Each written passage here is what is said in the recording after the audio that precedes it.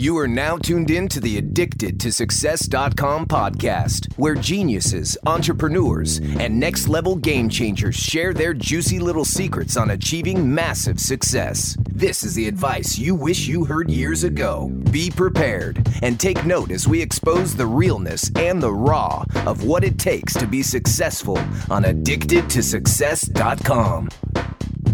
Ladies and gentlemen, welcome to the Addicted to Success podcast. Now, today I have a fellow Aussie on the line by the name of Andrew Griffiths, who is the best-selling author of 12 books. Wow.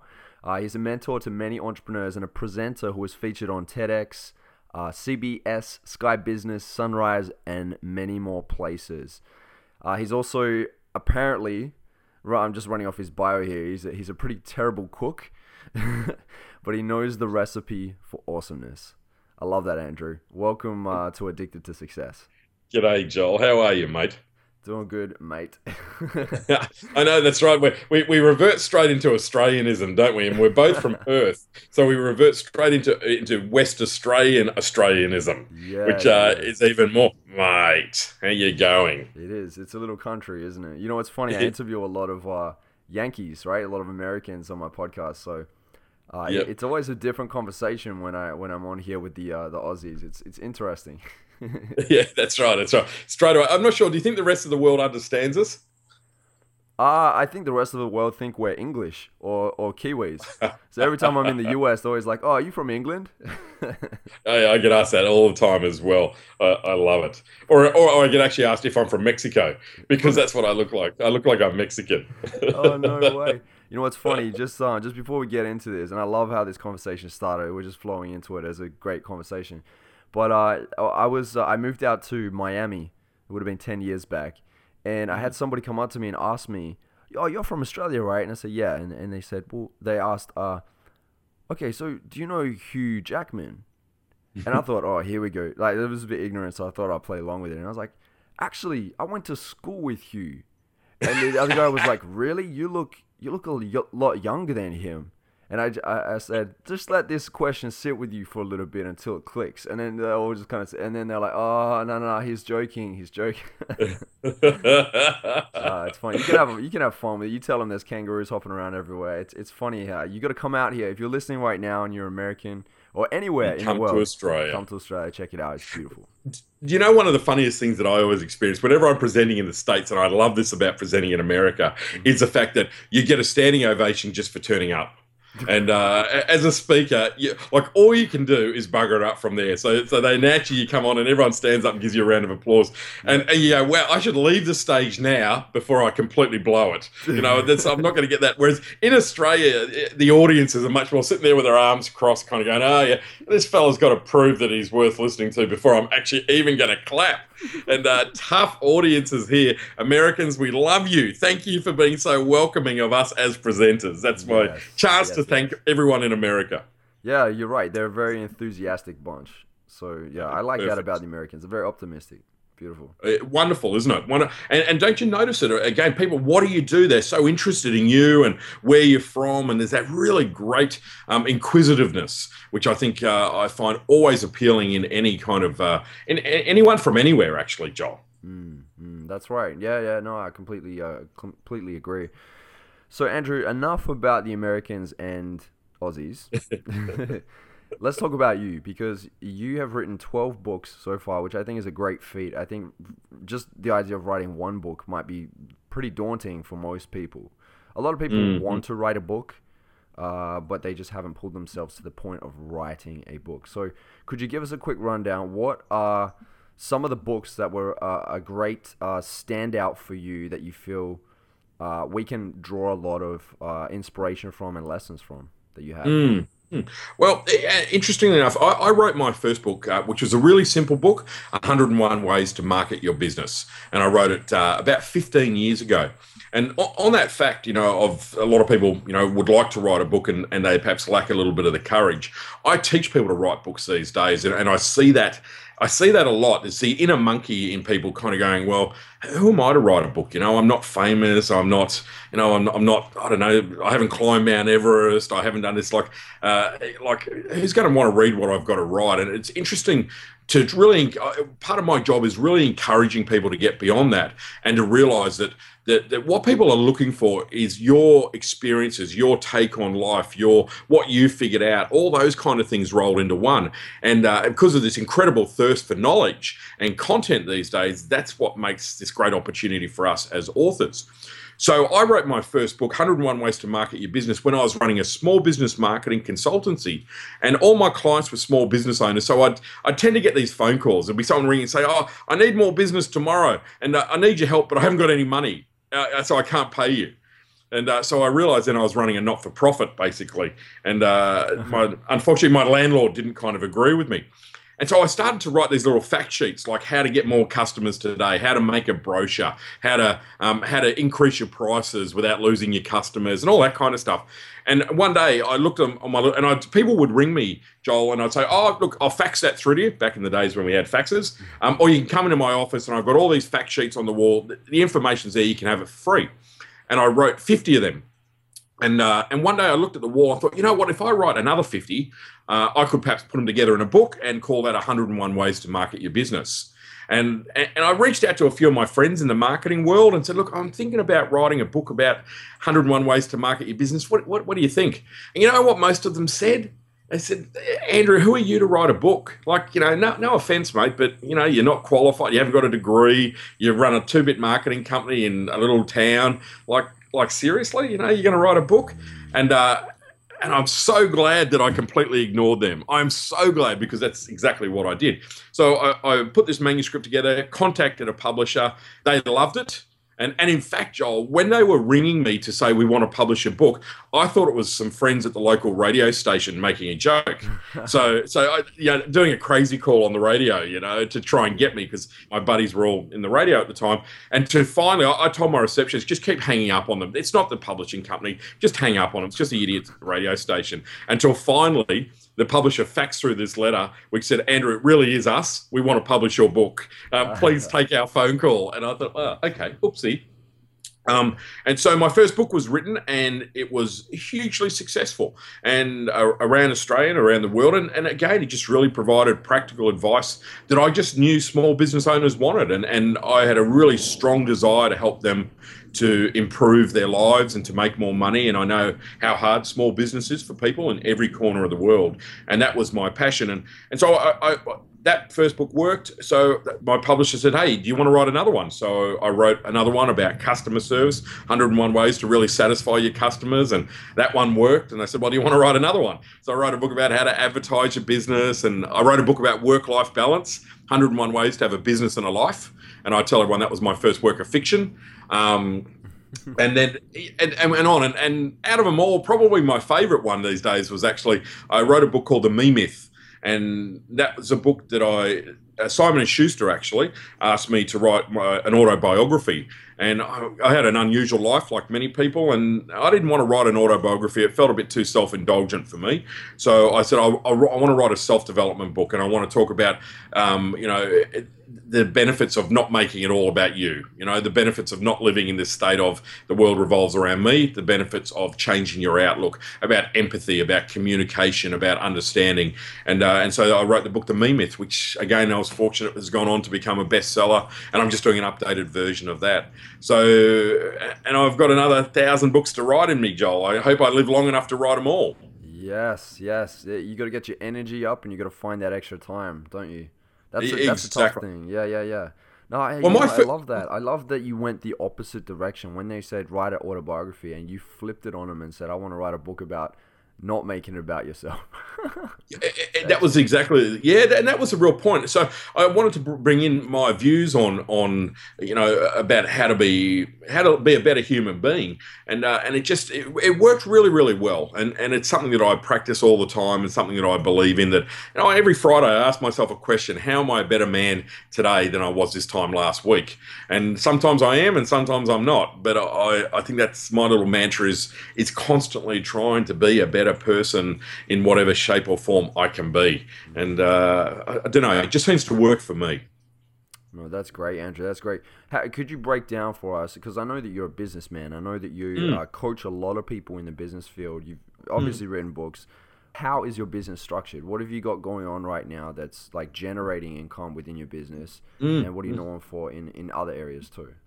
It's interesting. It's a really good question, actually. I've got probably 3 areas that I specialize in, or 3 areas that I work in my business. I've got a small and very tight team, yet obviously I live in Cairns, right on the Great Barrier Reef, so I choose to live in this part of the world. It's a bit like bit like Key West, of one of my favourite parts of the world.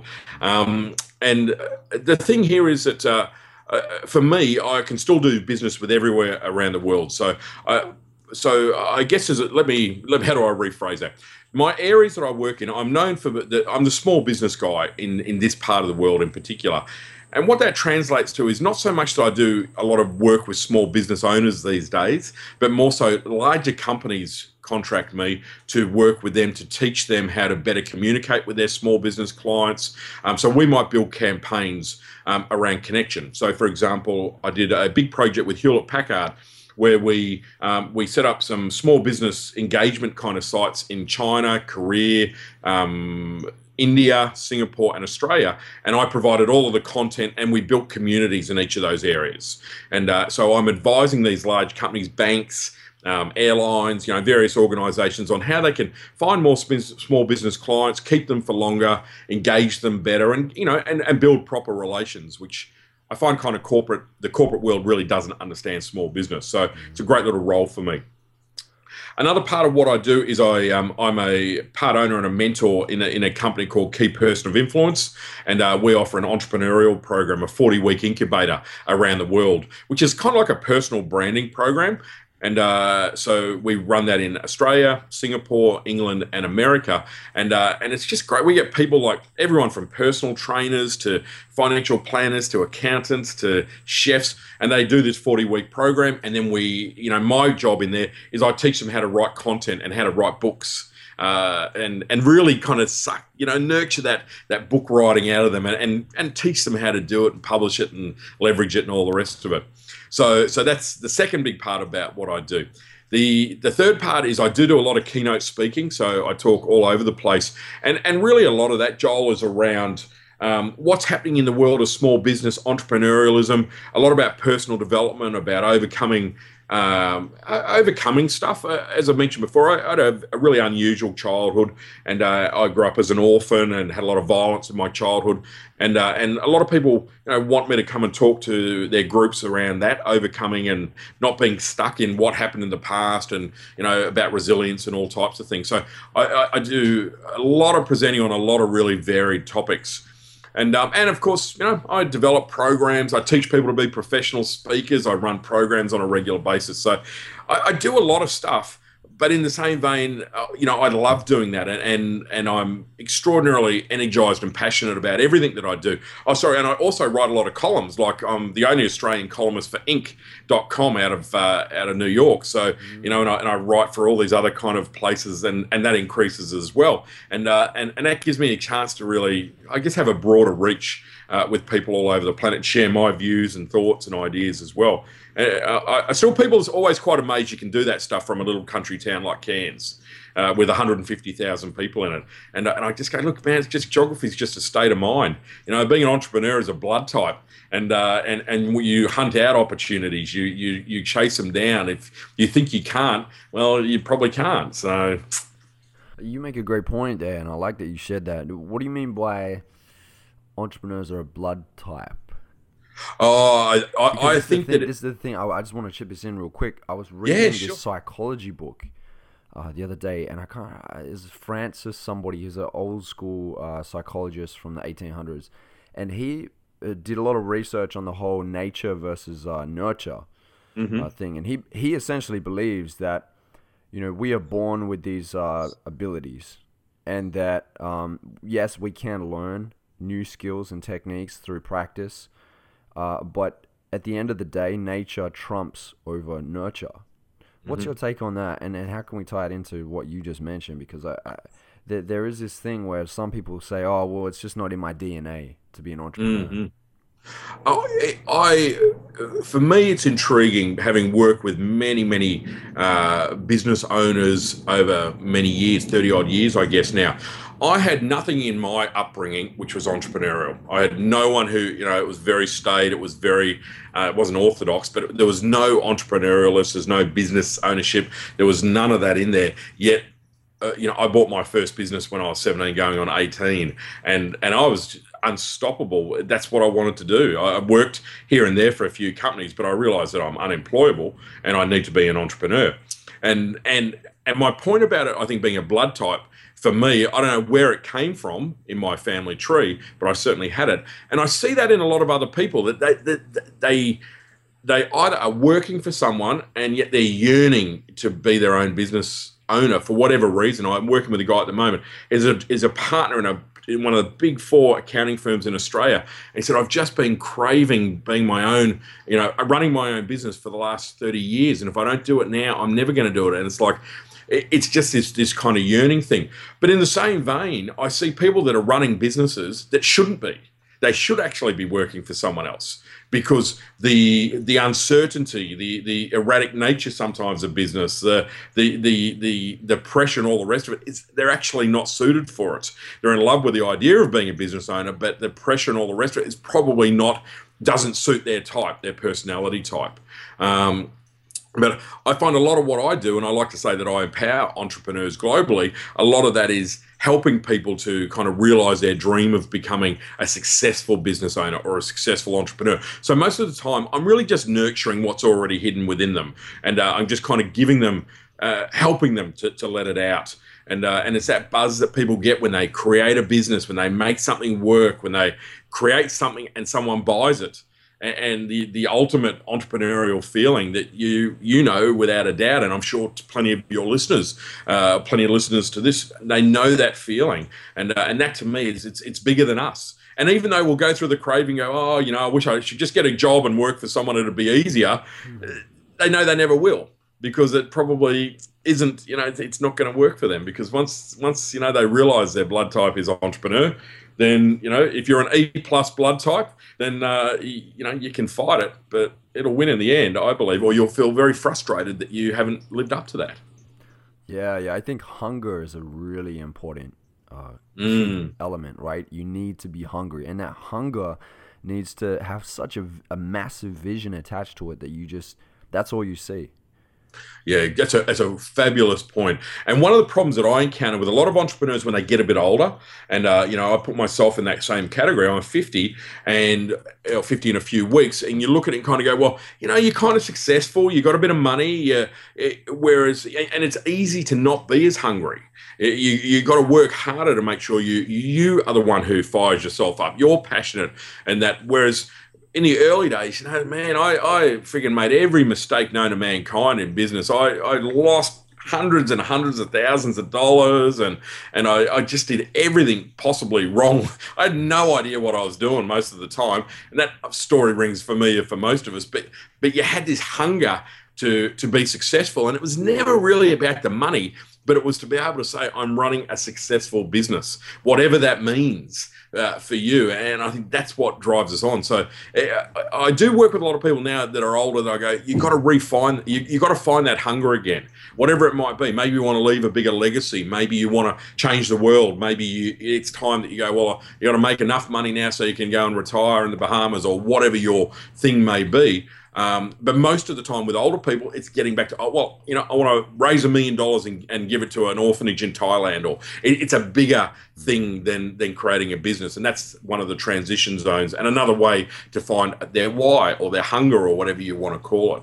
Yeah. Purpose is very important. It is interesting because a number of clients that I coach, I find, especially the ones that have been in the game for quite a while, and they feel like stagnant. They're sitting there and they feel unhappy. And what I usually find is they've had a vision and they've got there, and then they realize it wasn't as big and amazing and glorious as they thought it would be. And the second thing is they got there, but then, and they celebrated, but they don't have a big enough vision to carry them on. hmm really true, really true. Or sometimes the vision changes. And they don't quite know what that means. Maybe sometimes I see that sometimes that people, that men in particular often have a vision that ultimately there's going to be a big reward, and that will be the payoff for the family sacrifice while I'm building this business. Somewhere along the line, the relationship breaks down, and they're not in that family unit anymore, and they kind of go, well, what am I doing all this for? And that doubt comes back into it. And I've been in those situations where I go, well, what do I need to work so hard for? What do I need to do that? And I think we've got to go through that and find our why again, whether it be a philanthropic, whether it be just, I want to do this for me. I want to prove to everyone that I can do this. Or most importantly, I want to prove to myself that I can do this. And I think we need a bit of a check-in with our purpose on a regular basis. Because if your purpose has changed and you're not actively doing something about it to refine it or to find what it is now, you lose your motivation, you lose your drive. Why get out of bed in the morning? And that's a tough space to recover from if it goes on for too long. Yeah, you got to find a why that makes you cry. That's what they say. Wonderful. Yeah, isn't that a great line? I just love that. Yeah, exactly.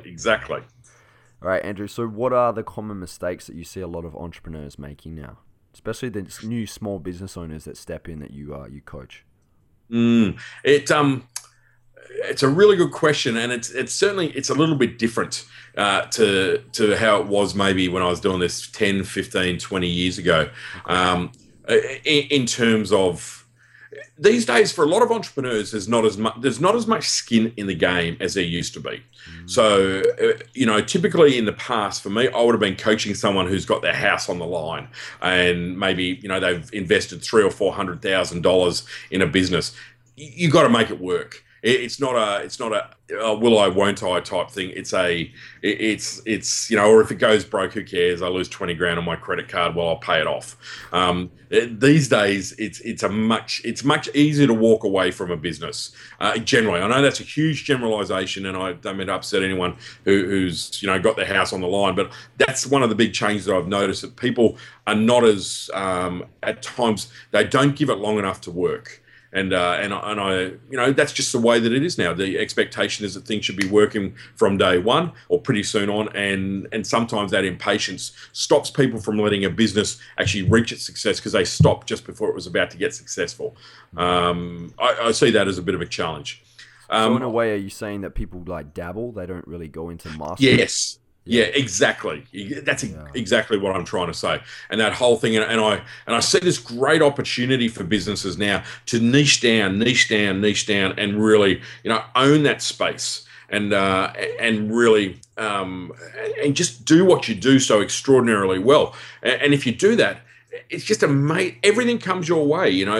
I'm seeing it in Australia. We've got a real trend happening now where people are in primary producers, where people are saying they're living in Sydney or Melbourne. They're saying, well, I'm going to go and buy a small farm, 40 or 50 acres. I'm going to grow 30 cows, and I'm going to make camembert cheese.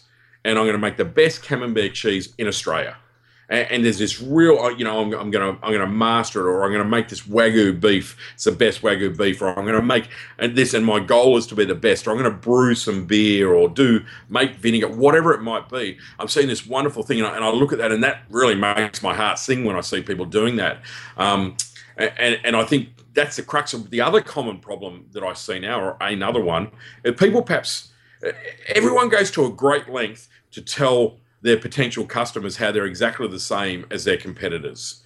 And what I mean by that is, if you go to 50 financial planning websites, they'll all use exactly the same language. They'll all talk about security, long-term, rah. If you change the logo of the company, you could keep the same websites for all of them. They all say the same line, we're different. Yet every single one of them specializes in telling you how they're exactly the same. And I think that the mistake here is people haven't really embraced storytelling in their business yet. They think that no one cares, yet that's the only thing we care about. I want to know why. I want to know the story of the cows. I want to know why you want to make the best camembert in the world. I want to know about your property. I want to know what wildlife is on there. I want to know what your recipe. We want to know about the person behind the business as customers and consumers. And yet a lot of small business owners still, out of insecurity, they just tell you what products they offer.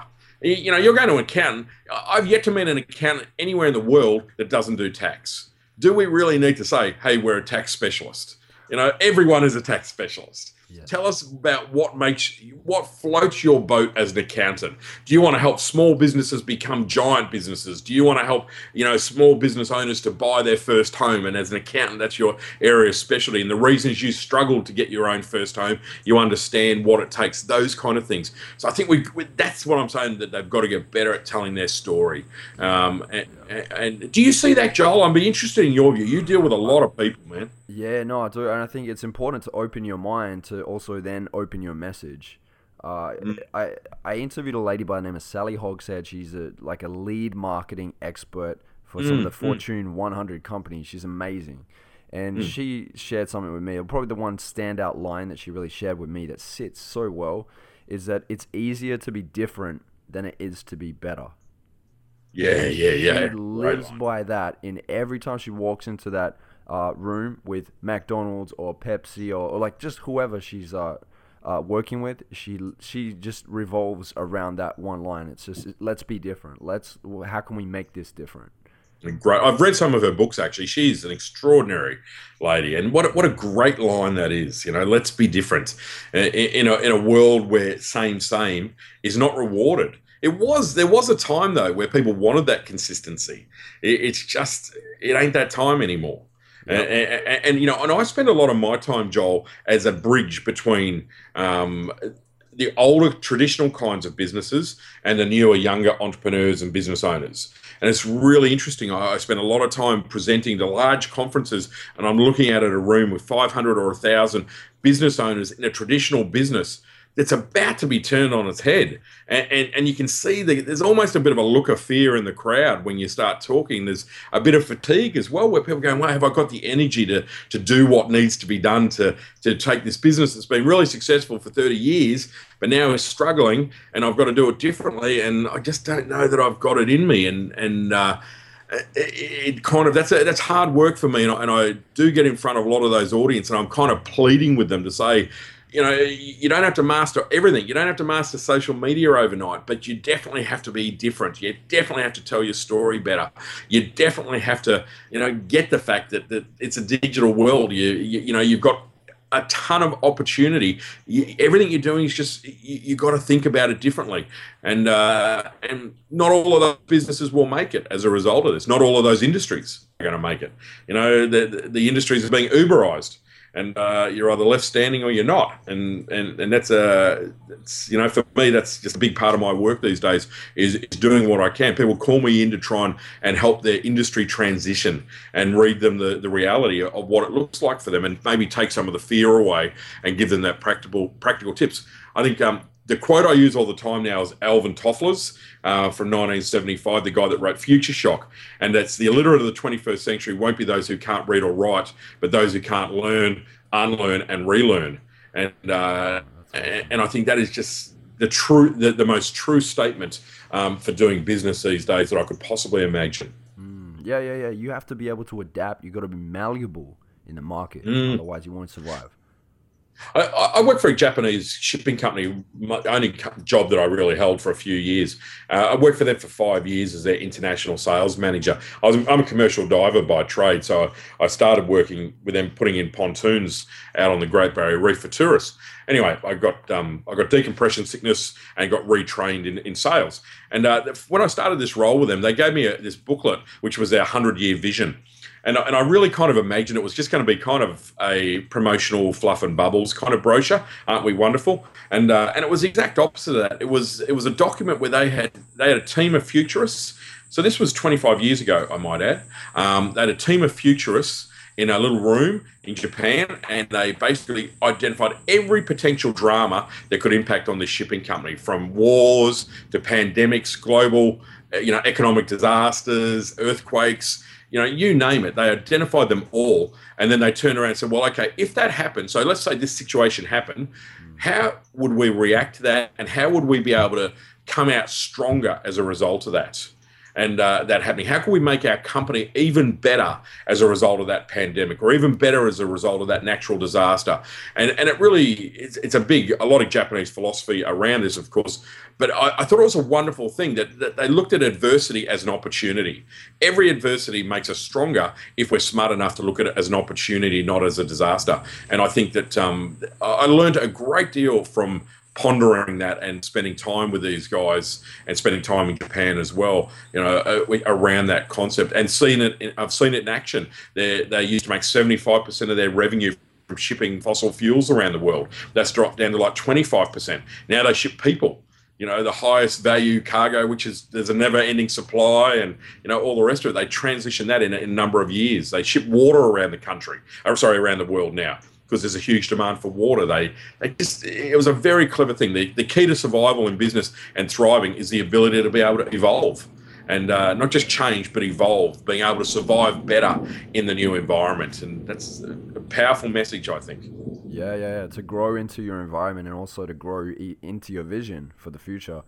Exactly. I heard that Donald Trump does this too, where he has like a team of people where they set this like contingency plan, and he'll go into a meeting with them and be like, all right, we're about to put up this new building. What could go wrong? And they have like hundreds of different things that could go wrong. And then what is the plan that we have in place to resolve that? So when he goes in and he actually builds a building, he's already thought about the hundreds of different things that could go wrong.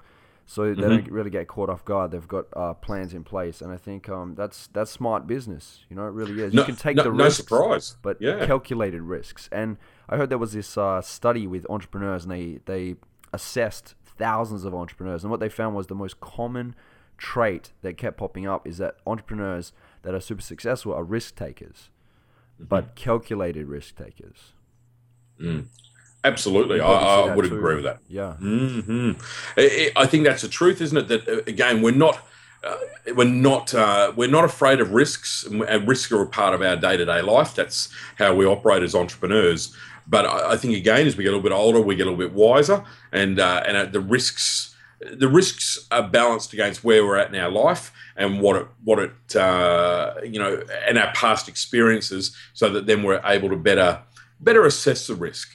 I think I took a lot of risk when I was younger, and I didn't really know what I was doing. But those risks some paid off financially, but even the ones that didn't pay off financially, they paid off with experience. And I kind of look at it, if I lost 50 grand or something when I was 20, which I did many times, I guess, I thought, you know what, somewhere down the line, that's going to save me $1 million. That's how I look. I looked at every time I buggered something up or lost money, that was an investment in my future. And rather than beat myself up about it, I was grateful. That's going to save me a fortune somewhere down the line. And I found that a really helpful approach, actually. Yeah, it's interesting you say that. I was speaking with John Assaraf a few months back, and he said the exact same thing as you. He said he used to take a lot more risks, but then he kind of said, well, maybe it's because I've learned so much now from all the lessons that I have come my way that I don't make as many mistakes. So maybe I'm still taking risks, but I'm not really realizing it because I'm taking more calculated ones. So yeah, it's interesting how that works. I can't wait to get to that stage where I know I've learned so many lessons, and I can kind of at least have an idea of the landscape and can move at a faster rate around the challenges. So yeah, that's awesome. What do you think? I think you've got a very big future ahead, my friend. I have no doubt at all about that. Absolutely no doubt, Joel. I appreciate that. I appreciate it. Thank you. What are the fundamental philosophies that you believe have changed your life and affected the way that you actually run your business? Great question. My fundamental philosophies, for me, there's a few things I think.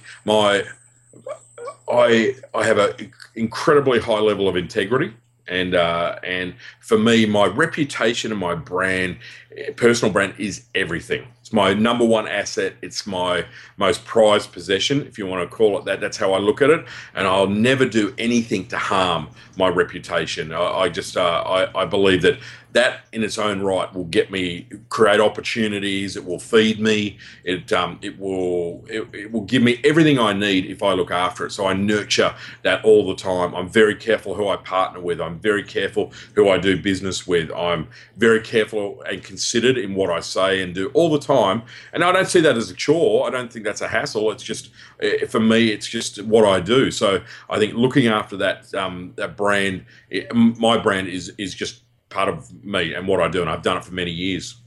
The second thing for me is I'm just hugely respectful of people, and I really make a strong point of treating people really, really well. I do that genuinely. I'm a kind of person. I'm a generous person. That's my nature, and I would never be anything else. But I treat people, whoever they are, from whatever walk of life they are, whoever they may be, with absolute and utter respect. And it's interesting how that has paid off for me over many years. Not necessarily financially, it's not around that, but just the people that I've met and the situations I've been in and the extraordinary people I've met really have mostly come from that, because I've taken the time to stop and listen to someone or help someone or just be caring enough. So I think that respect side of things is really an important part of the philosophy in my little world as well. A third thing for me is this, constant and never-ending improvement. Anyone who knows me and anyone that I teach or mentor or whatever know that I'm a little bit OCD. And in terms of being a speaker or an author, the reason that I'm successful is because I do what most people aren't prepared to do. And that may be, from a speaking point of view, the extent of my preparation and coordination and engagement with my clients and audience. People just rave about it. Same with my, promoting and leveraging books. It's like the simplest of things. I say to people, I leverage and promote my books every single day of every single week, of every single month, of every single year, of every single decade.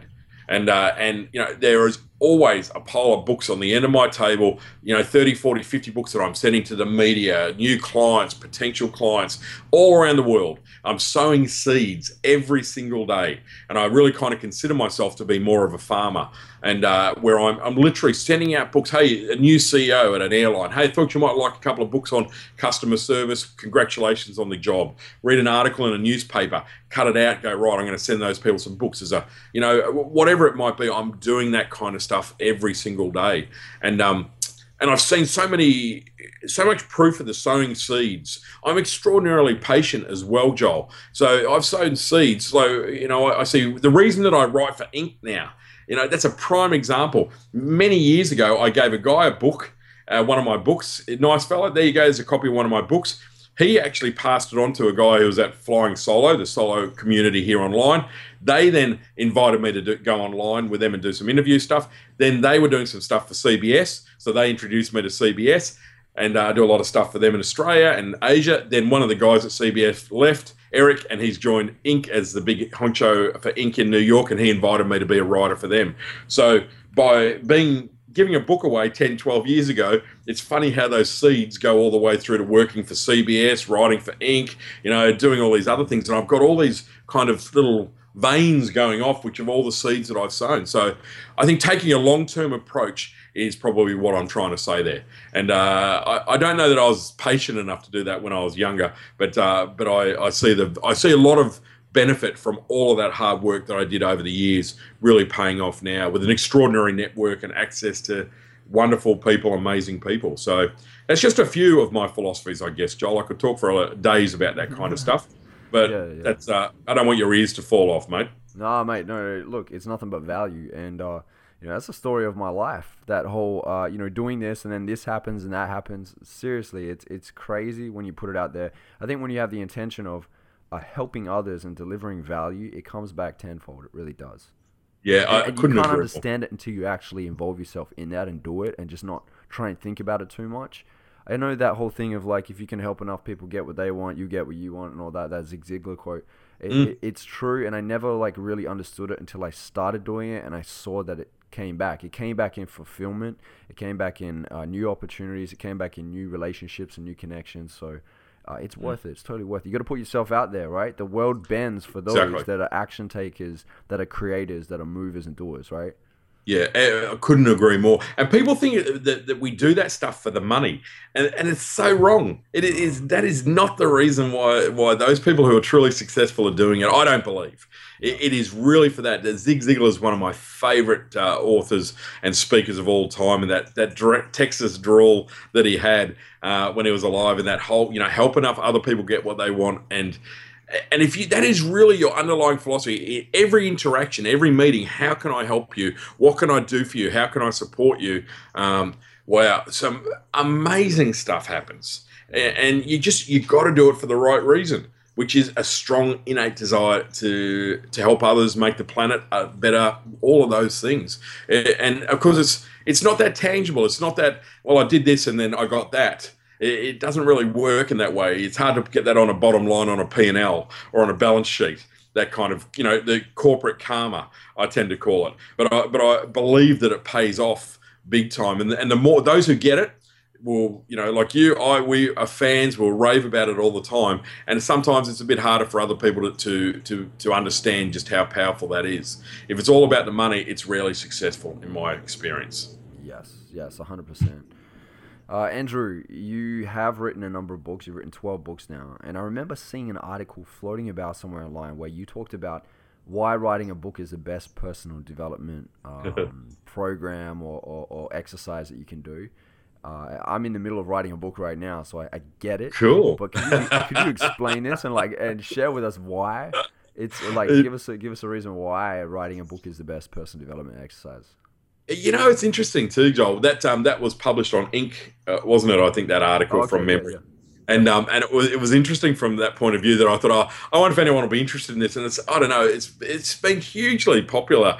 That article, 6, 7, 8,000 shares or something or other, and couple 100,000 page views. And I'm kind of going, wow, seriously, people really resonated with that.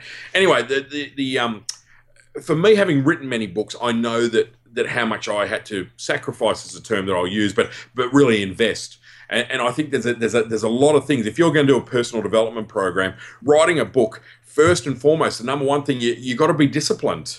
You really, you've got to be disciplined enough to be able to do it. Because one of the key parts of writing a book is you've got to sit down and freaking write the thing. And most people don't get to that point. I got $1 for every time someone said to me, one day I'm going to write a book. First part is you got to be able to sit down and write it. And, I used to write my books from midnight till dawn because that was the only time I had available because I had a really busy business. So I'd literally have a shower, get ready and go to work, go to run my business for the day. And I did that for the first 3 or 4 books almost. So you need to be disciplined. The second part about it is when you're writing a book and that people are going to read it, the little demons in our mind start to play tricks with us and go, well, gee whiz, people are going to read this. What are they going to say? What are they going to say about me? What are they going to say? This is a load of rubbish. And the voices start to kick in for a lot of people. And so that kind of makes them slow down the writing process. So you've got to be confident enough in yourself to say, well, you know what, I believe that what I'm writing about is of value to people and I'm going to write it. So you've got to have that kind of conviction around what it is that you're doing. And that's what makes this that great, I think, personal development side of it as well. And that those 2 points alone are in many ways some of the biggest challenges to overcome: the discipline to write and the confidence that you've got something to say. The other things that then, you go into that with, why it's the greatest personal development book again is you've also then got to learn how to promote it and leverage it. And I think that what comes out of that then is often you've got to be comfortable with believing in yourself enough to be able to talk about something that you're proud of. And I think that that's an interesting little point that a lot of people, really do struggle with as well, where they kind of go, oh, well, again, like, I've got to talk about myself and I was brought up not to talk about myself and again, how do I overcome that kind of a concept? What else do I do? People have got to put on there that they've got to tell everyone else that they're writing a book at some stage. And that's a really big thing for a lot of people to overcome. One of the first things I do in my writing programs is I say to people, right, I want you to leave today and I want you to put in your email signature, I'm the author, I'm writing a book which will be released in middle of 2016. And I say, even if you don't know what the title is, just put that down in your email signature. Once you know a working title, put the working title in there and tell everyone you know that you're writing a book. That's the number one hurdle that most people struggle with. They go, oh, God, really? And it's like, well, if you're not prepared to tell people, then you're really probably not going to write the book. Yeah. And, and that's kind of truth. And the last part I'll say there is that, you've got to be able to say no to people. And I always laugh and say this, whenever I sit down for a day of writing, I guarantee I look outside and the sun's shining, there's butterflies, there's, puppies running across the field, there's a beauty pageant, they're giving away money down the road, there's free, every distraction known to mankind appears on the day that you've dedicated to writing. It's never pouring with rain and gloomy, and it's always, everything outside looks so much better. In fact, when you're writing a book, your house will never be cleaner. You'll be polishing underneath the car, and we'll become masters of procrastination.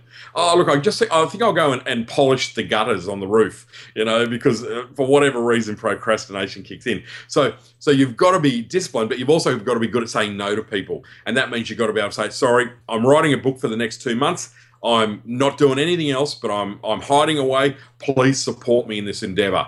And a lot of people really do struggle with that, Joel, that they've got to ask for help. They don't want to say no to people. Certainly, well, I don't have any problem with that these days, but I did when I was a little bit younger. But, so all of those kind of things all roll into one when you look at writing a book. Did any of that help you?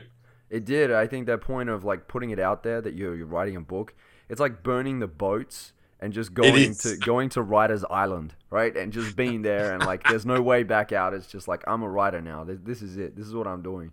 Yeah, you have to have that commitment. How did you feel even saying that before, that, hey, I'm writing a book at the moment? How did you feel inside when you said that? At first, I had the idea, like I thought, yeah, I need to write a book because it's the thing to do, right? And I was thinking that for a couple years, to be honest. But it was in the back of my mind. I pushed it back because I was like, nah, I don't, like, I'm just thinking of this because it's kind of like the protocol of being an entrepreneur or online success and so on. So what happened was I actually got approached by a company for a book deal. They said, let's jump on a call. They wanted to know a little bit more about me because I was writing articles for entrepreneur.com and obviously Addicted to Success. I've written over like 500 articles on there. So wow. Yeah, they approached me and they're like, look, we think you've got great content. We want you to write a book.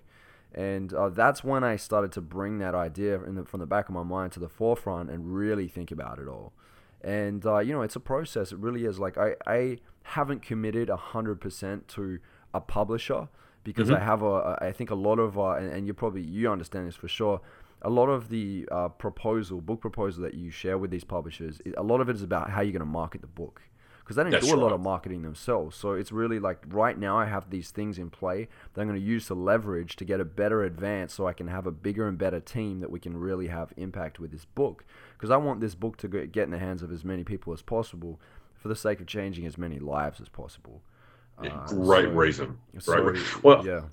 And if I can add to that too, Joel, just some advice on that. You're so right now that what's changed in the publishing space, for starters, I actually think publishers are becoming less relevant. And I push a lot of people down the self-publishing route because publishers, I think, are struggling to find their way a little bit in their role in the world. And that said, though, what they're looking for now are people exactly like you, like me, that have a large, social media family or, a community, etc. That they're looking for people that are better able to promote their books in new media, so online, social media, etc. And you kind of look at that and go, well, really, you have all the power in that relationship. I mean, these organisations, they can print your book and design it and all the rest of it. But in the same vein, with that side of it, you go, well, really, almost like, what do you need them for? There's plenty of companies that can help you do that. And you can almost self-publish it. And I believe if you do a great job, you actually then you don't have any issues with content. It's all your content. Remember, as soon as you go with a publisher, it's their content. If you use your book as a leveraging tool and you want to buy lots of copies to give it away, you got to buy it at an expensive rate. I know with my guys, I have to buy my books at 50% off retail, which is still $12.50 to $15 a book. I'm moving to self-publishing nowadays because I can get my books for $3 or $4 a book, and I know how to market, leverage it, and drive it. So another landscape that's been Uberized. and change completely. So, and I'm not saying don't go down the publishing route with a mainstream publishing, Joel. I'm just perhaps suggesting there that you are really in the driving seat of those negotiations, which I think you've obviously already realised that as well. So, yeah, I know that for sure. Look, one of the things that I learned from somebody that I look up to, a great mentor, she said to me that one thing that you need to look at is one of the advantages as well is that you get into these bookstores, right? Mm-hmm. But she said, here's the thing: you need to make sure, fight skin, tooth, hair, and nail to make sure that you're on the front cover. There's a picture of you because you're building your personal brand. Like that's the most important thing. That's legacy. That'll carry on. Right? Some people have like covers where it's like, you know, a font or just like a fancy like cartoon design or something where it's not them.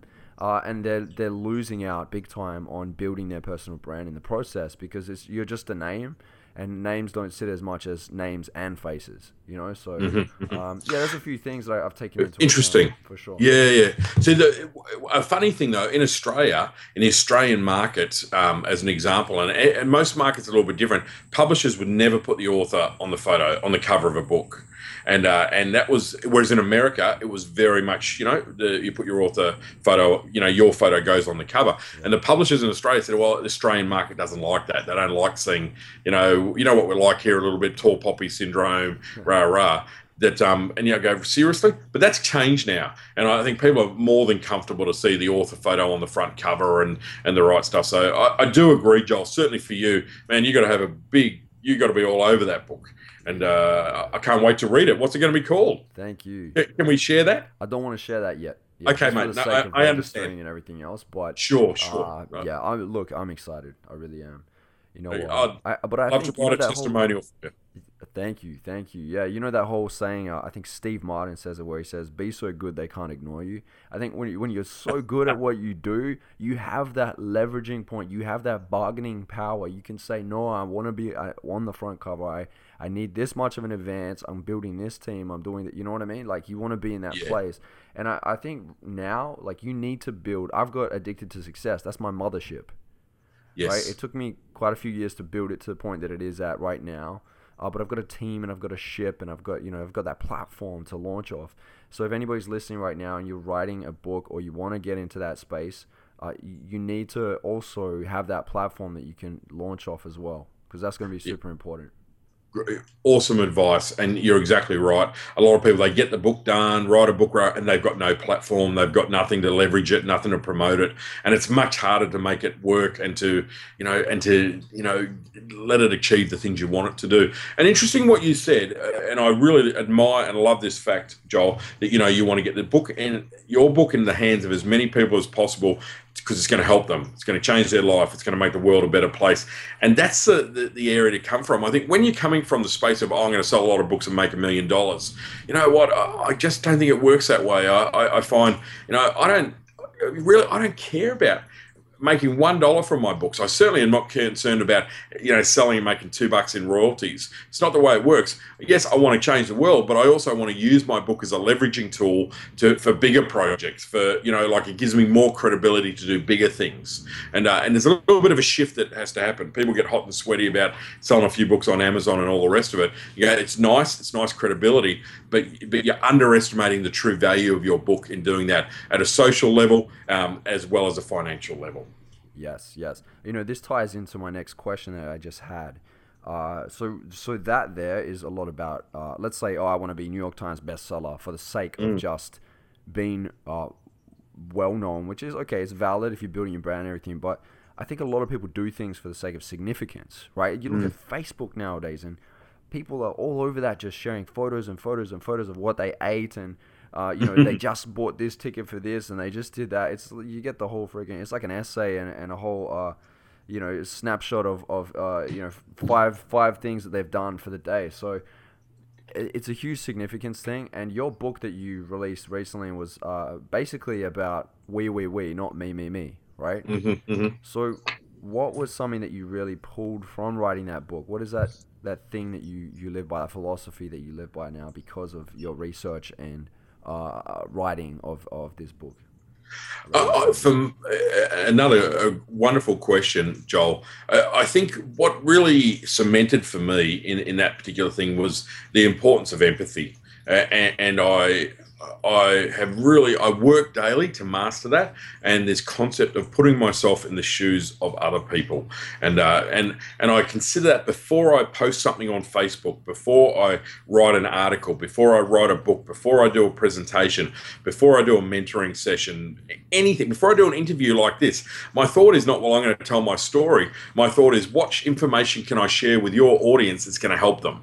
And you know, who are they? You know, like, who are these people? How the thoughts are. Before I go on stage, I have a little quiet mantra where I just kind of, it's a bit out there, but I kind of draw on the universe, and I say, universe, help me to help the people in this room to achieve the things that they want to achieve, to have a better life, to do whatever it might be. And I've been an advocate of empathy for a long time, and a lot of people talk about, oh, you got to be empathetic, rah rah.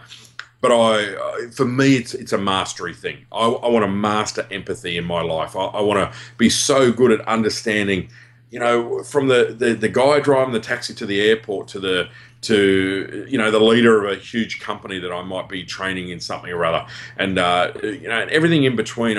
For me, empathy leads to kindness, that leads to generosity, that just leads to the most beautiful human qualities. That I don't know. I just want more of all of that stuff in my life, and the more empathetic I am with others, the more I don't know. I just feel this extraordinary love and all these other things coming back. And I know that is a bit out there for some people, but it's certainly that becomes more and more important to me every year, Joel. So yeah, mastering empathy is my ambition now.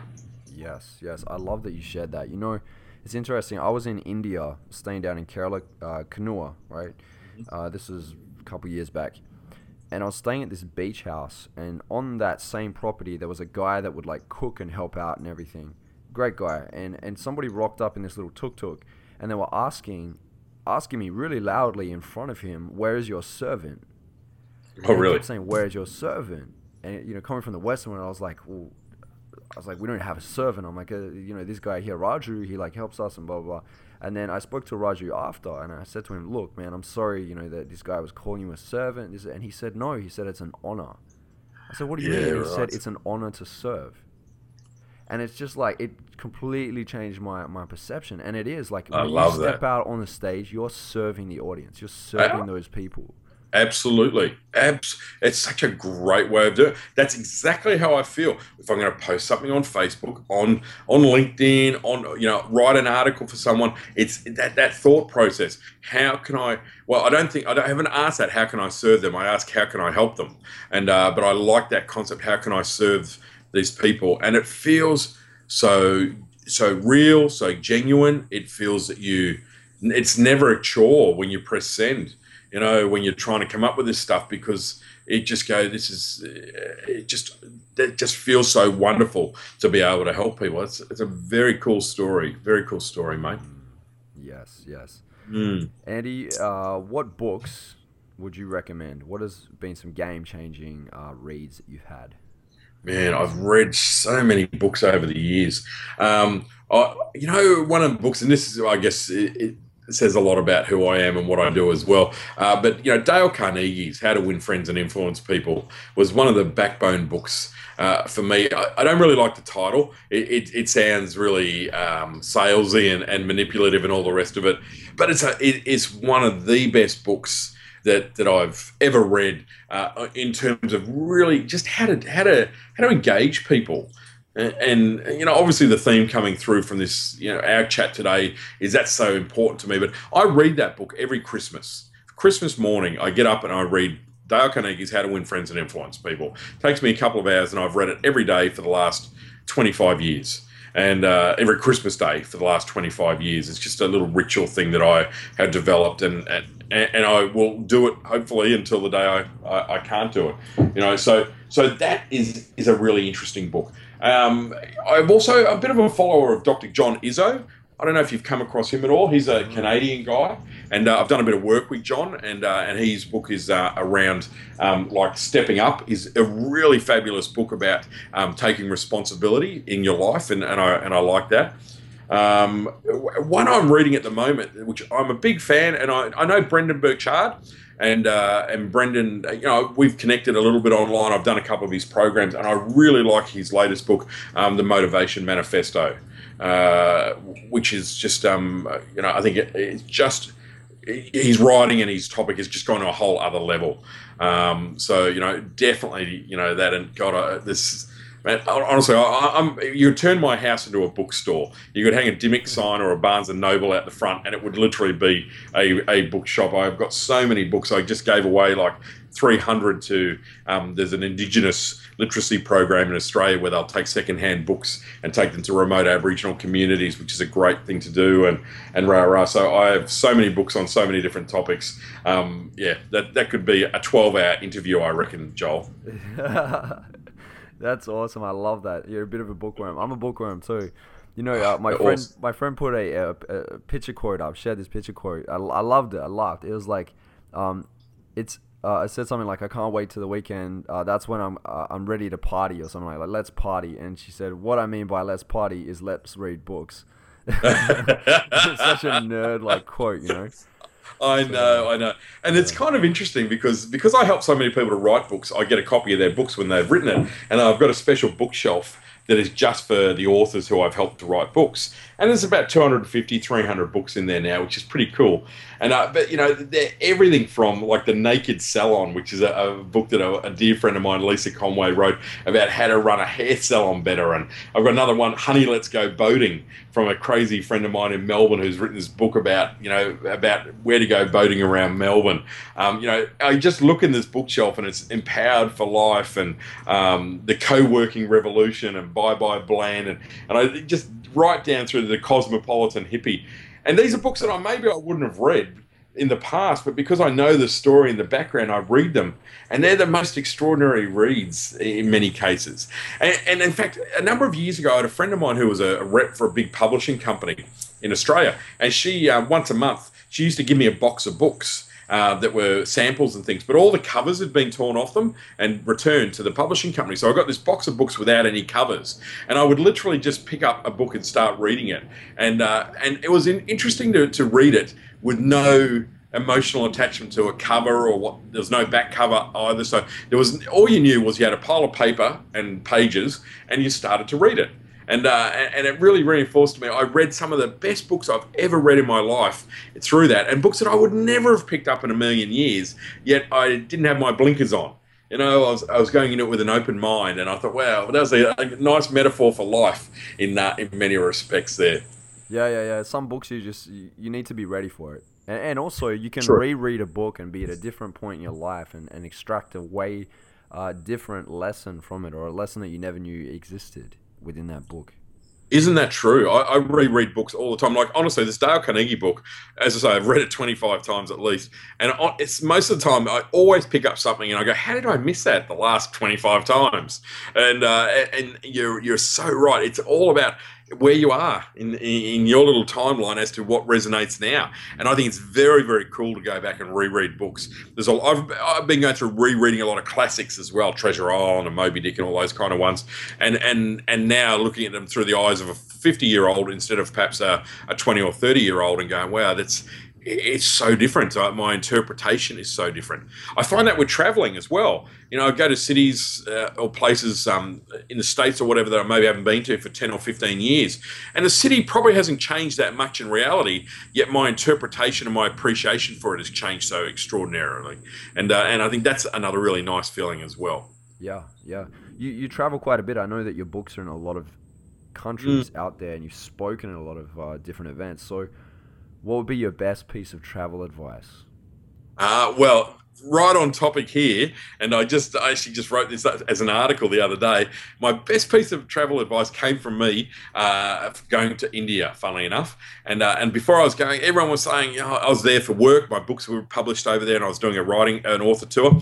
And people said to me, oh, you know, don't eat the food and don't do this, and, you know, blah, blah, blah. And I went, oh, God. You know, I was a bit more open-minded than that. But a friend of mine said, the best piece of advice I can give you about India is to take a book everywhere you go, because you're going to get stuck in lines. You're going to be in a queue. There'll be no reason, no logic, but you're not going to make it go any faster. You need to just stand in line and read your book, and it will progress at its own pace. If you get angry and frustrated, it just won't work. And so I did. I took a book everywhere with me in India, and I read a lot.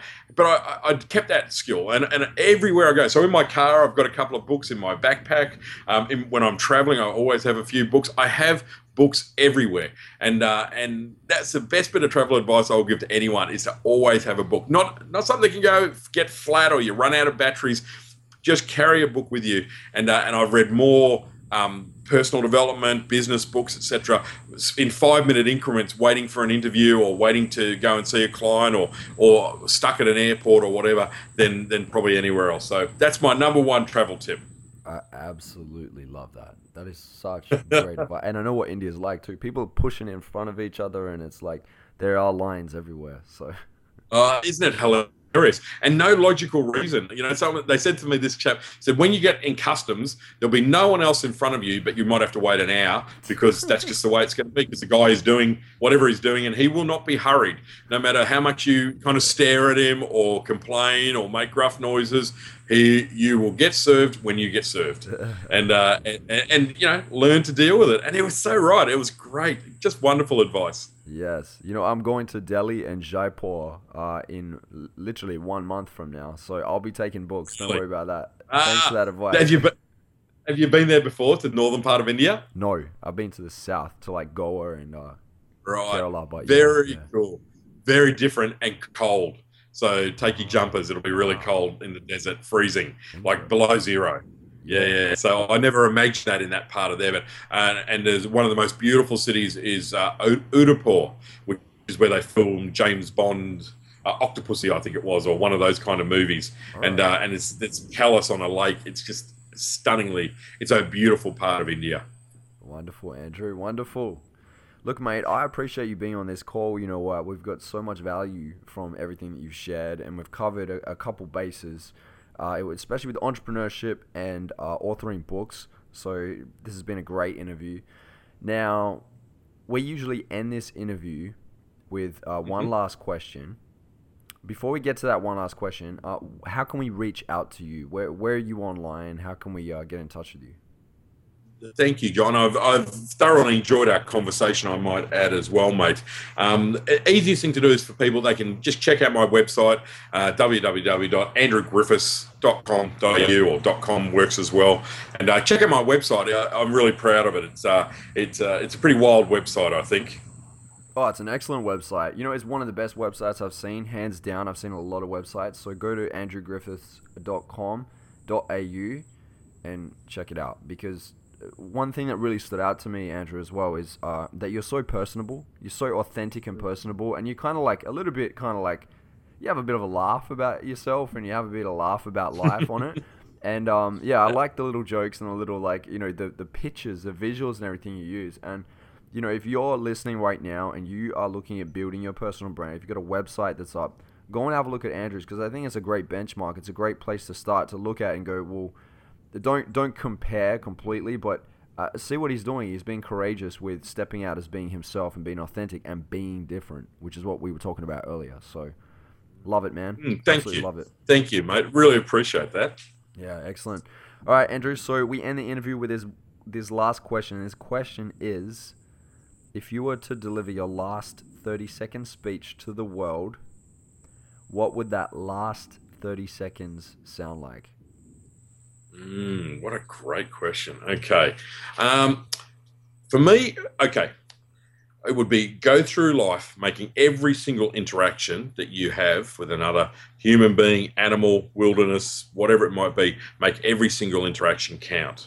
You know, be deeply curious about everything. Be patient, be kind, meet everyone with an open mind and encourage them to share their story. Be interested enough to ask people to tell you their story. It means everything to me. And a lot of time, the big stories come out, which is gold, and we hear about the big famous people.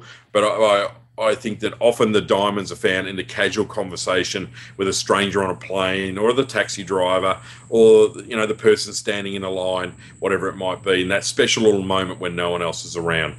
But make every single interaction count.